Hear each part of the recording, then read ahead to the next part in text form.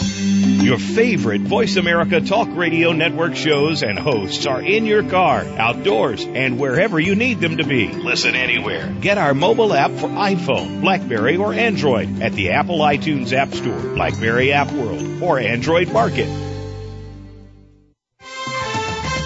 The following program is being brought to you on the Voice America Variety Channel. For more information about our network and to check our additional show hosts and topics of interest, please visit VoiceAmericaVariety.com. The Voice America Talk Radio Network is the worldwide leader in live Internet talk radio. Visit VoiceAmerica.com. The views and ideas expressed on the following program are strictly those of the host or guests and do not necessarily reflect the views and ideas held by the Voice America Talk Radio Network, its staff, and management. Welcome to Disability Matters with your host, Joyce Bender. All comments, views, and opinions expressed on this show are solely those of the host, guest, and callers. Now the host of Disability Matters, here's Joyce Bender. Hey, welcome to the show. Happy New Year again. Here we go, kicking off the New Year 2012 with such great guests. Here's an example this month. I've known him. He's well known nationally and internationally. He is truly a great leader for all of us in the disability community. He is the executive director of the United States International Council on Disabilities. Mr. David Morrissey, welcome to the show. Thanks, Joyce. I'm excited to be here. Well, it's exciting to have you. And so all of you know, this isn't just someone that says they're helping people with disabilities. He is the real deal. So this is an exciting day for all of you listening to the show. So, David, even though I know this, why don't we start by you telling our listeners how you first became involved in the disability community? Sure. My pleasure. It's really great to join you on this meeting, this interview today, and with your listeners. I joined the disability community at birth. I had a condition called spina bifida, which is a pretty well-known, I think, birth defect around the United States. It's one that has a really broad range of affect, and so when you meet a person with spina bifida, you've met one person with spina bifida. Some of us walk, some of us roll, some of us use alternative strategies in the workplace, but the one thing that I love about the spina bifida community is our energy and our enthusiasm and our drive to achieve. I've just met some amazing folks with spina bifida who are really doing amazing things around the world, and so I really quite proudly let folks know that I am a person with spina bifida and that it hasn't held me back. Rather, it's been an inspiration to me to keep moving forward. Well, that is awesome. And David, just in case there are those that don't know, could you explain what spina bifida is? Sure. In some ways, you could think of it as being born with a spinal cord injury. We're pretty familiar, I think, with folks if maybe they have a car accident or some other accident, they may injure their spine, and as a result of that injury, they have a disability, and so they may not be able to walk like they used to or do other functions or activities of daily living as a result. People with spina bifida come into the world with that. It forms in the womb when a person is still inside their mommy's belly, and we know that through a variety of factors at play that can happen very early when the child is developing in the womb. And so that's another reason we also want to advocate for good maternal nutrition.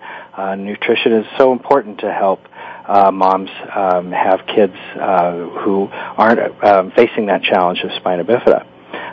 But for those of us who are born with spina bifida, there's a wide array of great interventions, both medical but also educational and vocational, that can help us really live to our potential. And so for myself, and I think for most folks probably with spina bifida, as you age, it's an evolving process. I know that I won't tell you how old I am today, Joyce, but I'm no longer 20. And so, the things that I could do 20 years ago are not the things that I may be able to do today, but I still challenge myself to do as much as I can. And so I still get out there and swim, still get out there, get to the gym, and again, fulfill the most potential that I can. Well, and you certainly fulfill a lot, may I say that. And I'm glad you explained that because, here's something I want everyone to understand. It's not that there's that person with spina bifida. There's that person. And, of course, I have epilepsy. I am certainly not ashamed and tell everyone that I have epilepsy. But, don't be thinking that, we're a bunch of little weaklings out there. We're not. You all know that. We've got to get back our muchness. We've got to remember who we are. And David, one other question about that. You were telling how you became involved in the disability community. The question is, many people are brought into the world with a disability, but not all decide to be an advocate. Now, what made you do that? Sure, great question. Well, I'll tell you, I was born and raised in Kansas, and I was working at a community volunteer center, just on a whole wider range of issues, to everything from connecting volunteer mentors to kids in schools to connecting volunteers to senior citizens who needed help around the house. And though I identified as having a disability myself, I hadn't been involved at the grassroots level in what could I do to help the movement. And so I became a volunteer in my local Center for Independent Living. And it was an amazing experience because I think it was the first time that I joined with a variety or diversity of people who all had different circumstances. In other words, we really were a diverse group, from folks with blindness to folks with intellectual and developmental disabilities, all coming together in our local center to help advance independence among our peers and to really form a community. As soon as I got started, that spark had grabbed me and has never let go. Wow, that is awesome. And, I think the key thing to know there is you did something. You really took action and you did something. And that is what it takes, folks. Can't make a change unless we ourselves get involved. That's right. Well, David, earlier I was talking about you're internationally known. How did you first start working in developing groups internationally, and why did you put such an emphasis on Vietnam? Thanks for asking. I mentioned I was working in my community's volunteer center back in Kansas, and part of my work was also in managing AmeriCorps, which is a national volunteer program, and that includes people with disabilities. And as I was working with AmeriCorps, I became aware of an opportunity to go to graduate school at the Clinton School of Public Service, which had just been created in Little Rock, Arkansas, following the end of President Bill Clinton's term in office as president. They were creating the Presidential Library there in Little Rock to house his archives. And with that, the University of Arkansas had proposed to create a School of Public Service at the graduate school level. I had been out of college for, almost a decade and didn't know if I would ever return to school again. But the program's goals really grabbed my imagination. And that program had an emphasis on, one, public service. You did service throughout the curriculum, and I did projects also here in the U.S. in the Arkansas Delta region around public health education. And they also had an emphasis on international engagement, and so every student in the program had to do a project abroad. And all I knew was that I wanted to do something that would elevate a disability community somewhere in the world. And as I began to look at opportunities, the idea of going to Vietnam grabbed my imagination. The U.S. has a really long and I guess I say special history with Vietnam. We were in conflict with this country. We've had a long, ongoing dialogue since the war with the Vietnamese people. And so I wanted to see what could I do to bring my special area that I've worked in, i.e. working with disability groups, and see if I could be of help there. And so I ended up moving to Ho Chi Minh City and lived there for 4 months, working with what we call DPOs, or disabled persons organizations, right on the ground. They were doing everything from employment programs to independent living, special education, inclusive education, and it was a life-changing experience. And like when you went there to do this, was your whole family with you? No, this was me with a backpack on my back, my crutches in my arms, and off I went. And did you have a connection there when you got there? I did. I laid the groundwork. So it's a warning to folks, don't just take off. Lay the groundwork before you go. I found a really wonderful non-governmental organization called Peacework International. And Peacework had been working with some disability groups in Vietnam, and they said, we think we could help you find somewhere to stay and a place to do your work. And they helped me lay those really important foundations. And I was fortunate to be able to stay in a boarding house with a really wonderful American social worker named Grace Mishler. Grace is a blind woman who's been working in Vietnam for over a decade. And generally always in Vietnam. She only comes back to the U.S. once in a while. She's a real inspiration to me on how these cross-cultural or international friendships can be built. Wow. What was your reaction when you first got there? The first reaction I'll remember was that first day after walking out of the airport, and there's just a sea of people, many holding signs because they're waiting to greet people coming out of the airport, and there were the folks I was going to work with that semester, holding my sign with my name on it, and we got into a cab. And what strikes you on the streets of a city like Ho Chi Minh City is most folks are using either bicycles or motorcycles. There's not a lot of cars, and so it's just a very different thing to see. You feel like you're sort of in the middle of a motorbike race because it's just throngs of people on motorbikes, and they're not just riding. They're carrying their groceries, they're carrying tools, they're going to work. It's men and women. It's so different from what we see on the traffic or see in traffic on the streets of the United States. Yeah. As a result of the high motorbike use, unfortunately, helmets were not a common thing in Vietnam and in other countries around the world that use motorbikes.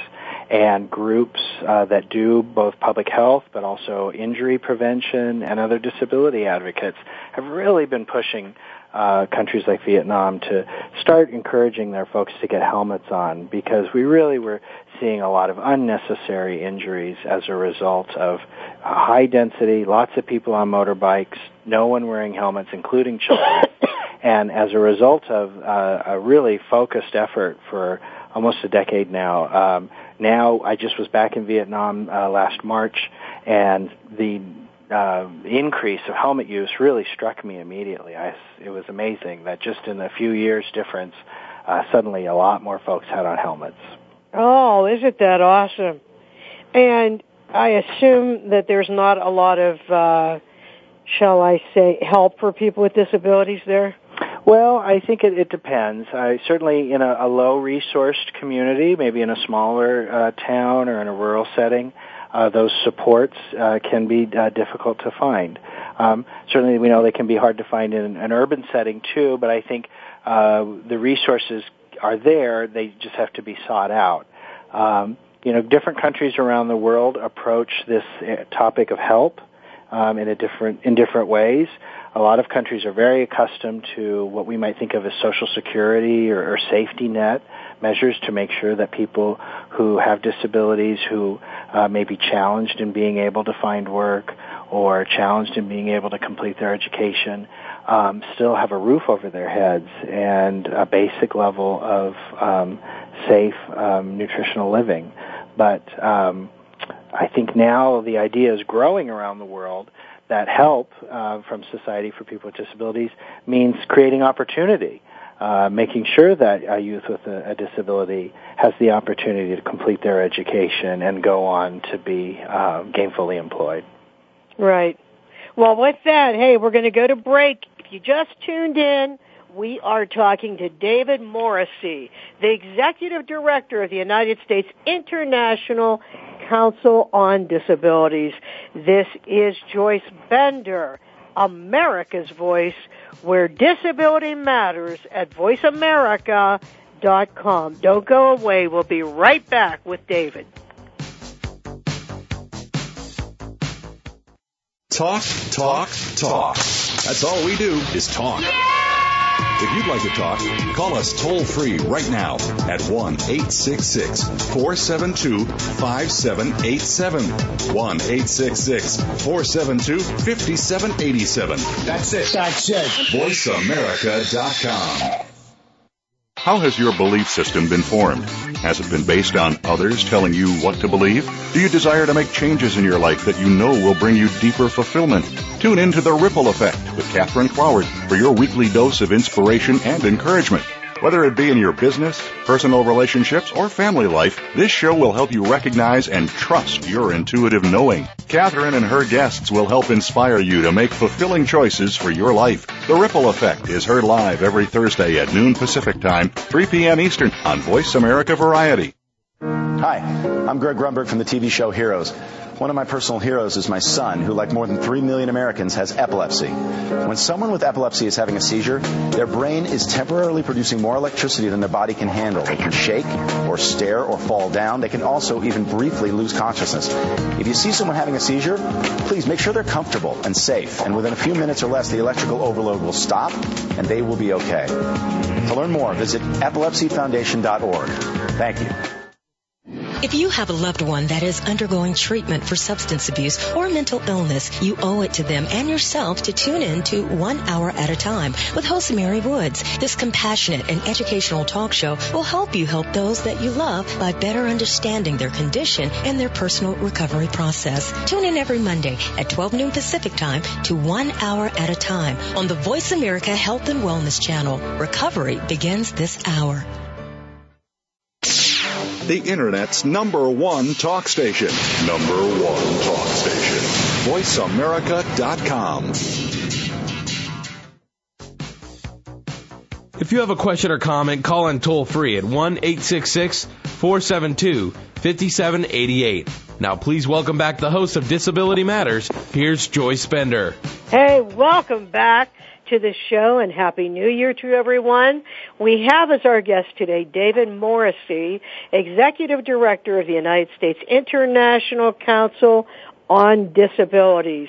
And we've been talking about some of the work he's done on an international basis, which leads me to asking, now that you're the Executive Director of the United States International Council on Disabilities, how about telling our listeners about the organization, how it was founded, when it was founded, how all of this started? Sure.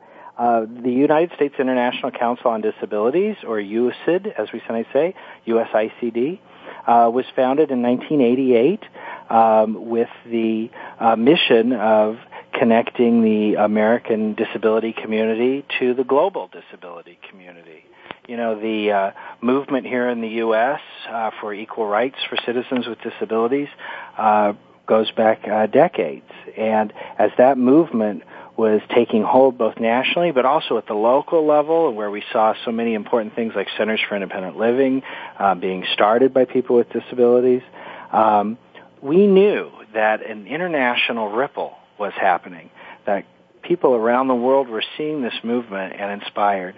And we saw countries around the world began to pass laws, much like we did with the Americans with Disabilities Act, but also other advocates like parent advocates inspired by what we saw with IDEA and inclusive education here in the U.S., working to move their societies forward on better inclusion as well. And so a global movement was really beginning to take shape. And so we had a really wonderful international organization formed called Disabled Peoples International, or DPI. And DPI brings together, it's sort of an umbrella that different countries, disability communities can come together under. And so USICD serves as the National Assembly for the United States in DPI, Disabled Peoples International. We also have colleagues who work internationally in things like rehabilitation, public health, clinical services, all these sorts of other ways that people with disabilities can have benefit And so a group that works internationally called Rehabilitation International worked to bring together those professionals, and USICD also served as the national member representing the United States in Rehabilitation International. And so with wonderful folks like Judy Heumann and Mark Abristo and Lex Frieden, USICD over the last 23 years has been a nonpartisan, non-governmental membership organization that does exactly that work of bridging Americans with disabilities, what we know about disability with the world community, so we can be of service to the world community and help build bridges across borders by bridging people-to-people disability issues. We also advocate to the U.S. government and other large international organizations like the World Bank or the United Nations to make sure that the perspectives of people with disabilities are at the table in those organizations, that America's foreign policy is one that uplifts people with disabilities, that shines the value of the Americans with Disabilities Act abroad. And as a result of that advocacy, I think the movement globally has been enriched by the American disability community's place at the table. Well, that is so awesome. You know, David, it doesn't seem like people know about this as much as they should. Why is that?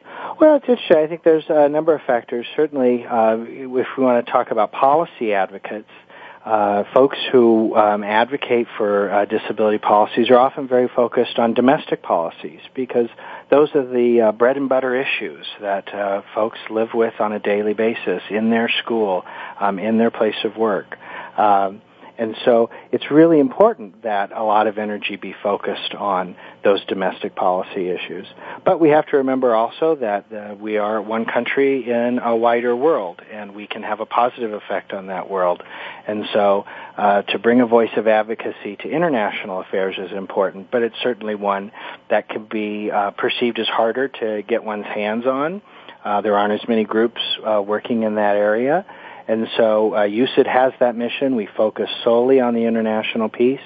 I mentioned we're a membership organization. And so groups such as the American Association of Persons with Disabilities, AAPD, or the National Council on Independent Living, NICL, they're members in USID.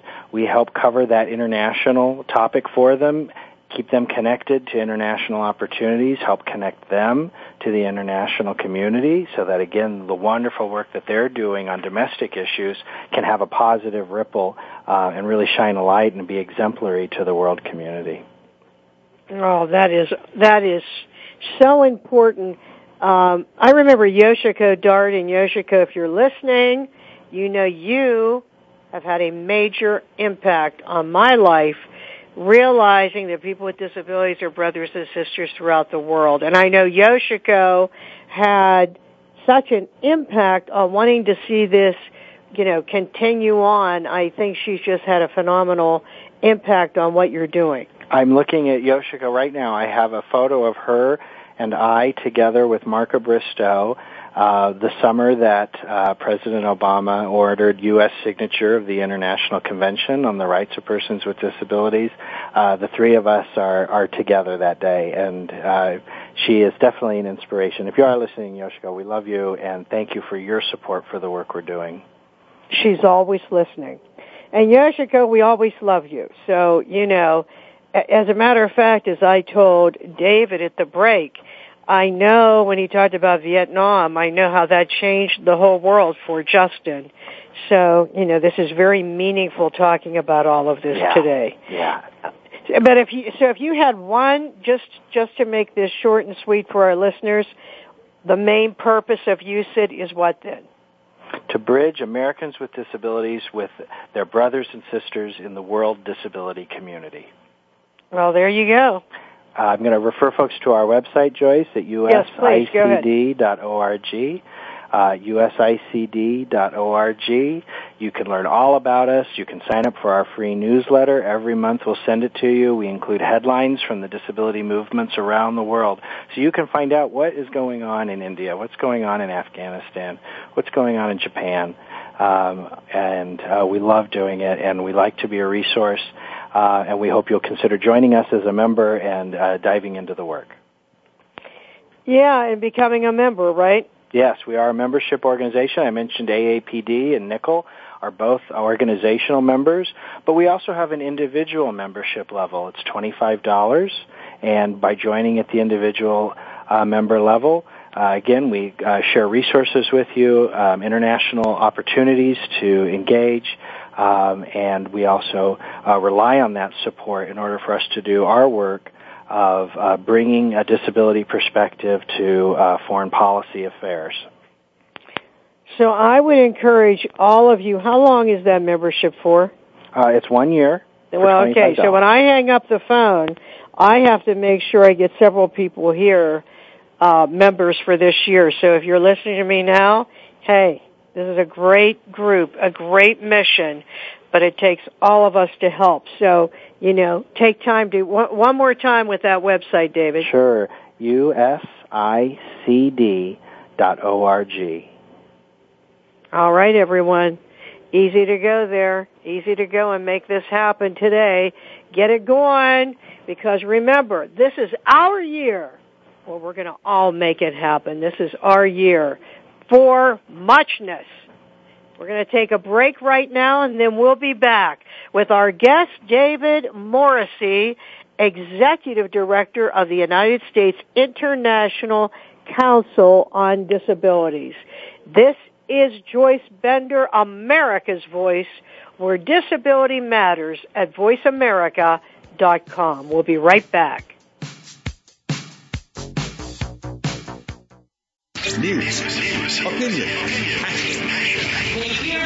Your voice counts. Call toll-free 1-866-472-5787. 1-866-472-5787. VoiceAmerica.com. In the spirit of Have Couch Will Travel, Dr. Carol Lieberman creates a haven of sanity in an increasingly insane world. Each day we are bombarded with news of events that have never crossed our wildest nightmares. Society is spiraling out of control, and everyone is reeling from it. But now there's an answer. The best way to keep sane in this insane world is to tune in to Dr. Carol's Couch on Voice America. Dr. Carol, a certified media psychiatrist, will broadcast live from her Beverly Hills office every Tuesday at 1 p.m. Pacific Time.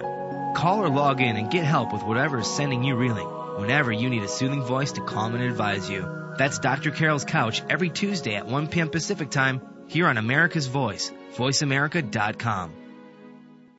Explore the power and beauty in yourself and in others. Tune in to The Stacey Stern Show, Enriching You. Every week, Stacey Stern will connect you with men and women who are living and working from a place of passion. Stacey's guests include successful authors, filmmakers, actors, experts, and leaders. You'll hear what inspires each of them, and you'll be turned on to great films, books, and new media. Tune in to The Stacey Stern Show, Enriching You, Tuesdays at noon Pacific, 3 p.m. Eastern on the Voice America Variety Channel.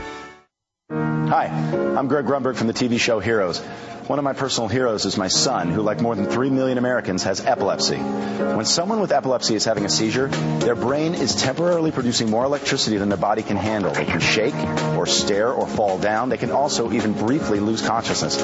If you see someone having a seizure, please make sure they're comfortable and safe. And within a few minutes or less, the electrical overload will stop and they will be okay. To learn more, visit epilepsyfoundation.org. Thank you. The Internet's #1 talk station. #1 talk station. VoiceAmerica.com.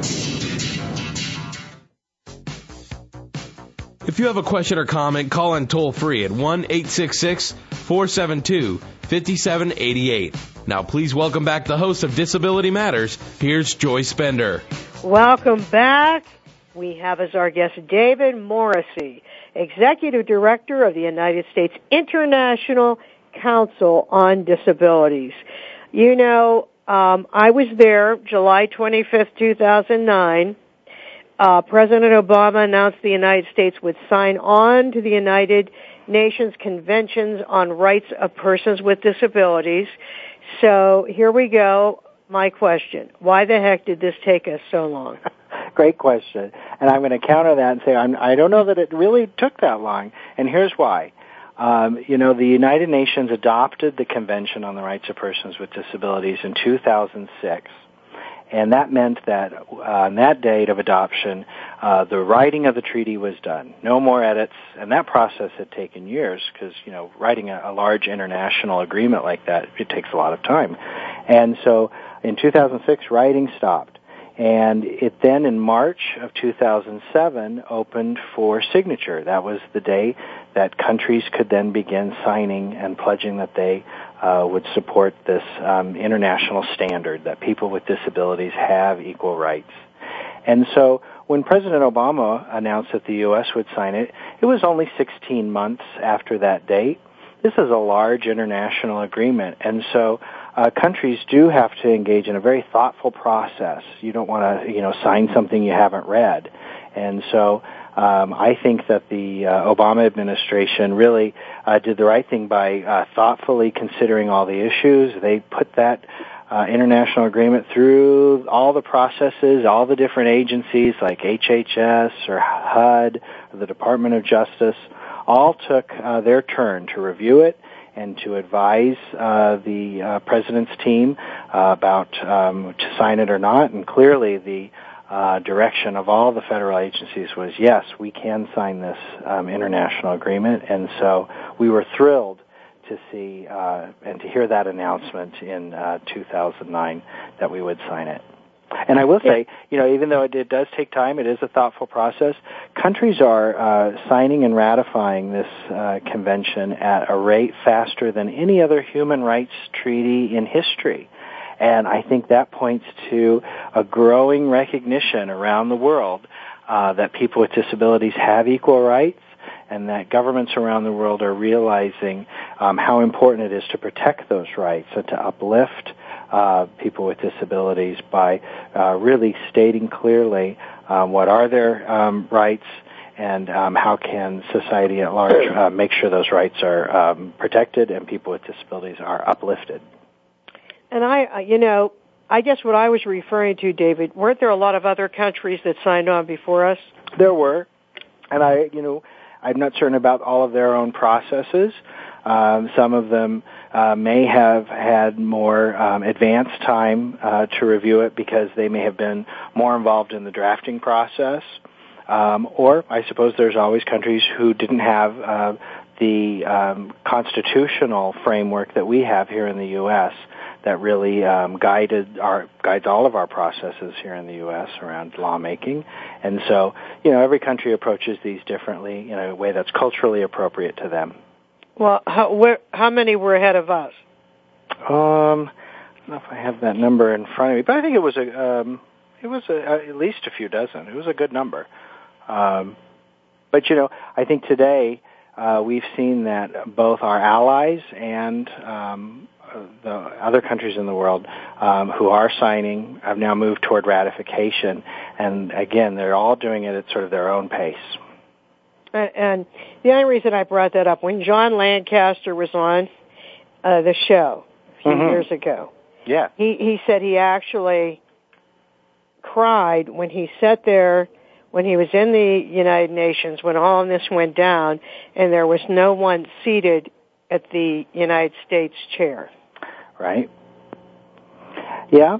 As it's interesting, as administrations come and go. We moved from the Clinton administration to the second Bush administration and then to the Obama administration.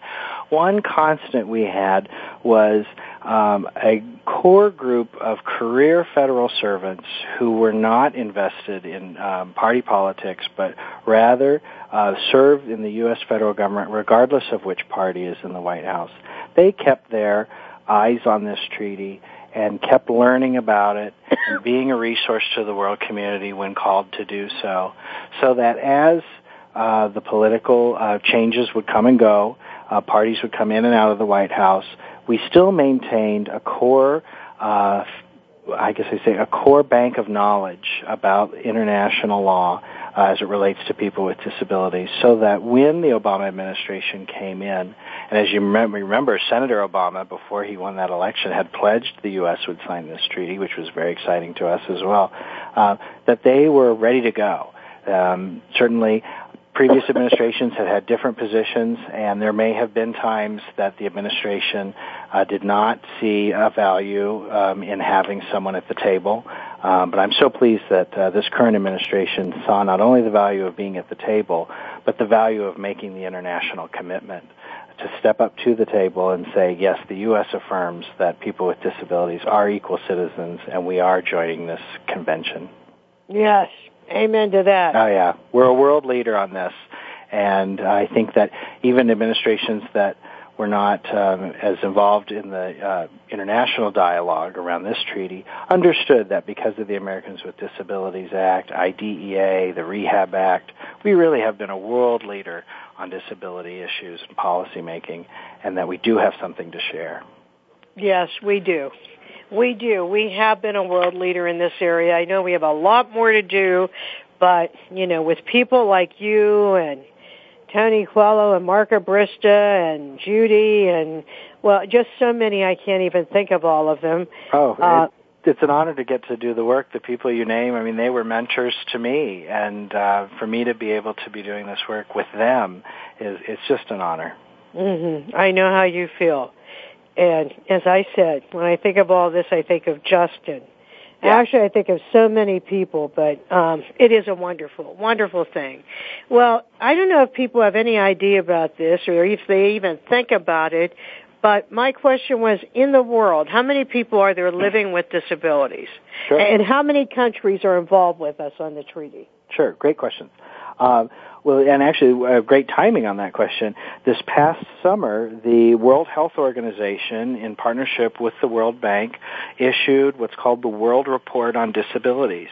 This was long awaited. Disability advocates had been really waiting on this report for years because historically we didn't have good data on disability because every country thought about disability in their own unique way. And so we didn't have uniform standards of measure.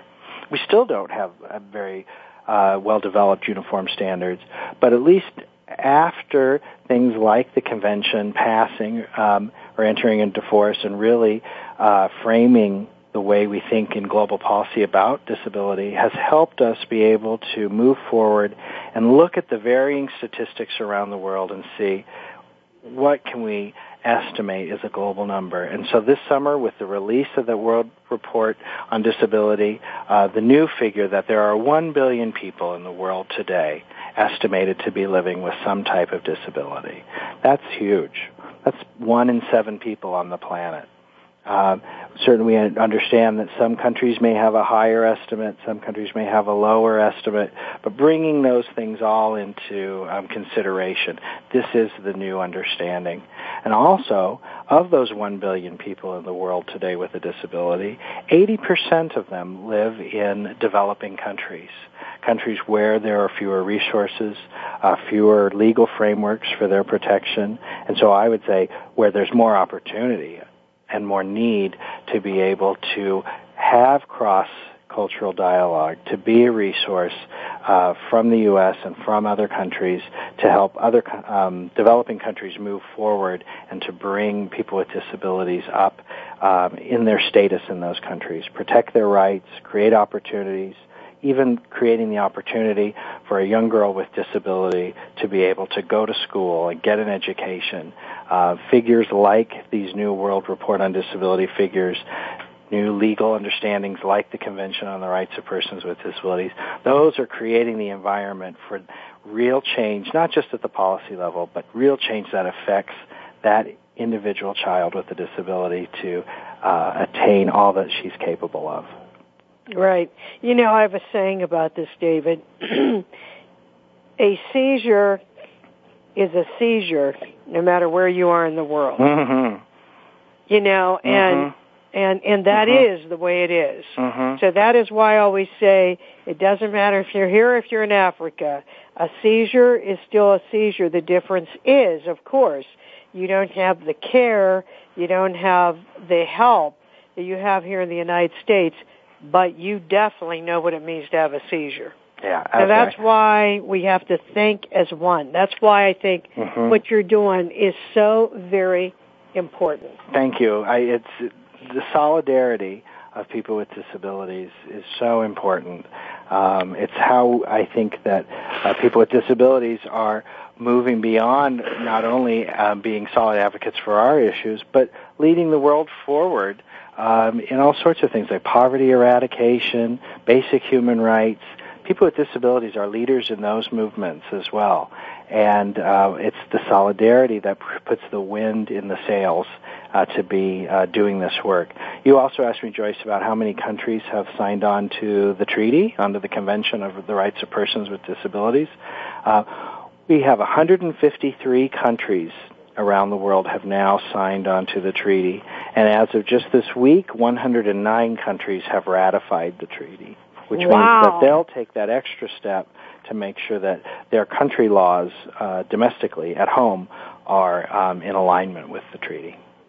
Oh, that is so awesome. It's exciting. So if we go to your website, we can read about this, you correct? You can read all about it. On our website, there's a section called Initiatives, and under that is our CRPD resources page. And we really want to be a resource to your listeners on this very important document that is the International Treaty on the Rights of Persons with Disabilities. We want to make sure that accurate information is getting out there, and that folks know what it is, what it isn't. They can access what countries are doing. Have they signed it? Where are they going with it? If they have signed or ratified it, what are they doing at home to really make it real for real people on the ground in their communities as a result?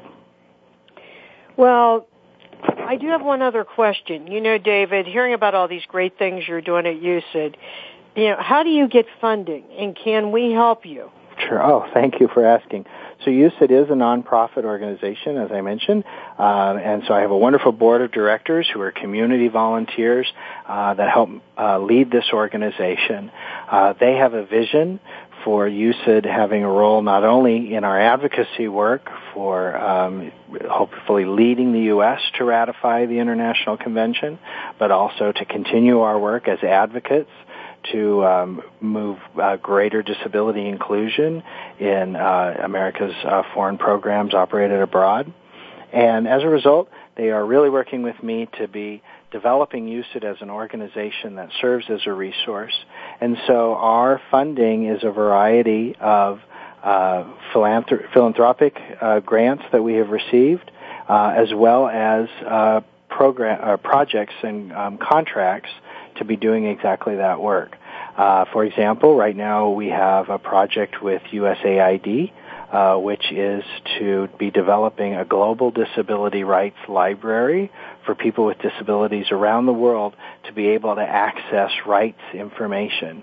You know, today so much information is delivered by the Internet, but what about I think it's estimated that 70% of the countries around the world do not have that level of Internet access that we take for granted here. They may only get it in a major city in a particular country, or there can be brownouts, or the bandwidth is so narrow that really trying to download things like a web page or a PDF is really almost impractical. And so we have to make sure, because of the treaty and other factors that is inspiring this global movement, that the global movement has the resources it needs. We want to see strong self-advocates on the ground in countries around the world driving their own societies forward on disability inclusion. And so by helping connect the right tools and resources to them, we're helping those movements. These are grassroots movements, and they have to be owned by the folks in those communities, of course. And so just by creating bridges to information, we're helping those movements. So that's an example of the sort of project that we're doing. But I will say that it's so important that we are a membership organization, because if we didn't have Americans with disabilities as our members supporting our work, we wouldn't have that wind in the sails that I was talking about. We have a really diverse community behind us, believing this work is important, believing that there is a lot of knowledge here in the U.S. on disability that can help the world, and they want to see it happen. And so I hope your listeners will consider supporting us as well. As I mentioned earlier, they can visit our website at usicd.org and learn more about us and also access a donor page. Yeah, well, I want everyone to do that, and I do think it's a great cause. You know, when you were talking about all the things you can do and how we can all work together, I remember when Yoshiko called me about, helping people in Japan after that great disaster, people with disabilities. Did we get involved with that at USID? We did. Thank you for asking. The earthquake and tsunami and subsequent nuclear situation was really a dire situation for the Japanese. And I've talked a lot today about how the U.S. has been a leader in the world on disability. I would say the Japanese have joined us in that leadership. They early on got the idea that people with disabilities are equal citizens in their society.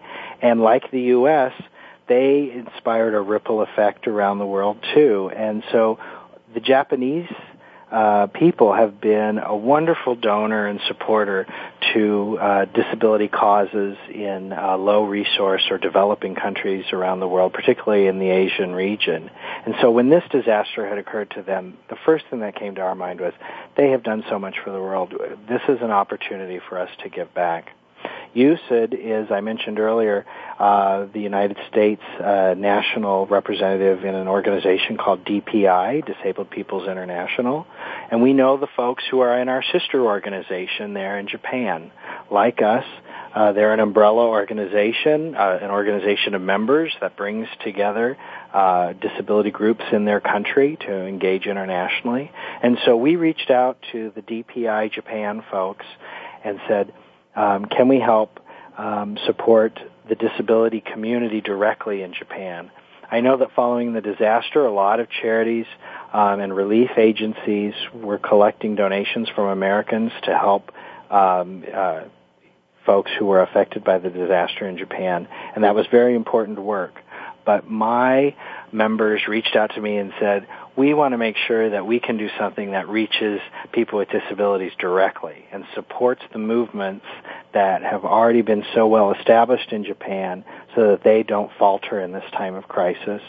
And so I'm proud to say that the membership of USICD voluntarily collected around $10,000, and we sent that directly to DPI of Japan, who then shared that money with Centers for Independent Living and resource agencies who were working to support the needs of people with disabilities following the disaster. And so we have really the knowledge that our work helped make possible putting a roof over the heads of people who were in co-housing situations that were displaced by the earthquake, folks who needed personal care attendants, but maybe their personal care attendant was separated from them as a result of the earthquake. Those kinds of things that can really create a situation of double jeopardy for a person with disability.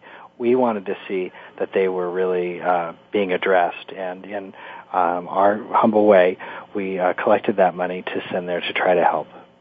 Oh, that is great. Yes, I remember it very well, so I'm really, really glad. Have we been hearing ongoing how they're doing? A little bit here and there. I was so fortunate to attend every 4 years, Disabled Peoples International has a World Assembly. This was the year, and so I was really honored to be able to attend the World Assembly. It was held in Durban, South Africa, and there were representatives from the Japanese disability community there, and we were able to talk about how things were going, how needs were being met, where the challenges were. Some of the challenges are ongoing, as we know, for the society at large in Japan, not just for the disability community. But I did get a sense that there's solidarity among people with disabilities in Japan outside of the affected region to be helping those folks inside the affected region survive this.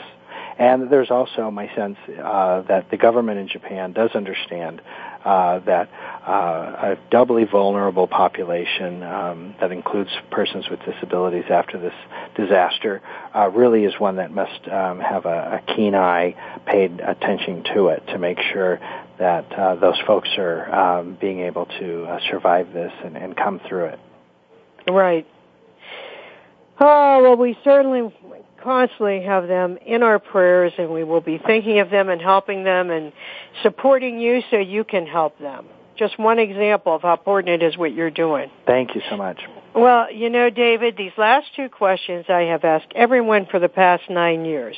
Okay. Which even when I say that, I can't believe we've been on that long. But the question is, the next one, always it seems, the most difficult for someone to answer. And that question is, just like you have already accomplished so much in your life. I mean, it's amazing hearing what you've done and where you've been and what you're working on. Because think about it, you're a leader for the whole world. I mean, that is quite an awesome responsibility. So my question to you is, of everything you've done, what would you consider your greatest accomplishment? You know, I mentioned earlier in the interview, you asked how I came into the disability community, and I spoke a little bit about spina bifida and my history of having been born with that condition. You know, I know that so many of my peers with spina bifida really are challenged to be able to complete their education, challenged to be able to attain employment, challenged to be able to even push back against bullying in the schools. Those were all part of my history, too. I struggled with all of those issues. And I guess I would say that I will say that I feel that is an accomplishment, to have continued with a sense of purpose and to continue to drive forward against the tide sometimes, to take the setbacks, reflect on them, recover from them, but then keep moving. If you have that guide star for your life, a vision of what you can do in this world, it can guide you to really soar beyond any of those challenges. And so I would have given you that same answer, Joyce, if I was still in Kansas, just doing my work at the Volunteer Center and with the Center for Independent Living in my local community. For me to have been able to go these next steps to take my work to the national and international level is just all the more bonus. But I really want to hopefully inspire folks who are listening today to meet the challenge in front of them and take it head on and to continue to follow that inner voice that guides them. Oh, well, that is a great accomplishment. I just want to mention one thing. As you know, I'm the chair of AAPD, and one of our initiatives that I wanted this year, which we have, is stopping bullying children with disabilities. Yes, and it's and that is a bigger problem than people realize. It absolutely is a much bigger problem, and it unfortunately it feeds all of the other barriers. You know, if you're struggling with your education, and then there's bullying as a factor, well, where's the incentive? Right. To try and that blocks you from employment and from being independent. Absolutely. Well, we're on it there, David. We're on it. Well, I'm an AAPD member, and when you announced that AAPD was going to be taking that on, I was really pleased and proud of the organization, so thank you for doing it. You're welcome. We're all in it together. Well, David, what message would you like to leave with our listeners today?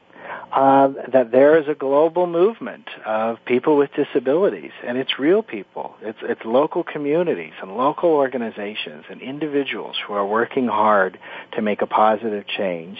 There is a global solidarity movement.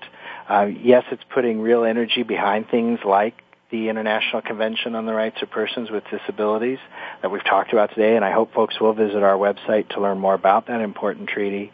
But I think it's on the ground where that person, that individual is, that I am most passionate about, because I know that every day another young person with a disability in some other country in this world is finding an opportunity as a result of the work we're doing. And is finding a more embracing world in front of them, and they're therefore going to achieve everything they're capable of. And that just is why we do it. Well, I just want to tell you, I'm proud of you, David, and I'm glad I know you, and we wish you only the very best. Oh, thanks so much, Joyce. It's been great to be here with you today. An honor to get to speak with your audience and you. Well, thank you so much. Give us that website one more time. Sure, that's USICD.org, and those letters stand for the United States International Council on Disabilities. Well, and to that point, first of all, once again, David, thank you, and we end every show with a quote from a famous civil rights leader or someone who in some way is impacting our lives. Since we've been talking about how everyone in the world with a disability is really just our brother and sister and how we are trying to create change, we must end with a quote from Martin Luther King, who said, "Injustice anywhere is a threat to justice everywhere." And that's what it's all about. Thank you, David, and thank you to all of my listeners. We will look forward to talking to you again next week. Voice America would like to thank you for tuning in. Please join us next Tuesday at 11 a.m. Pacific Time for another installment of Disability Matters, right here on the Internet leader in talk radio, voiceamerica.com.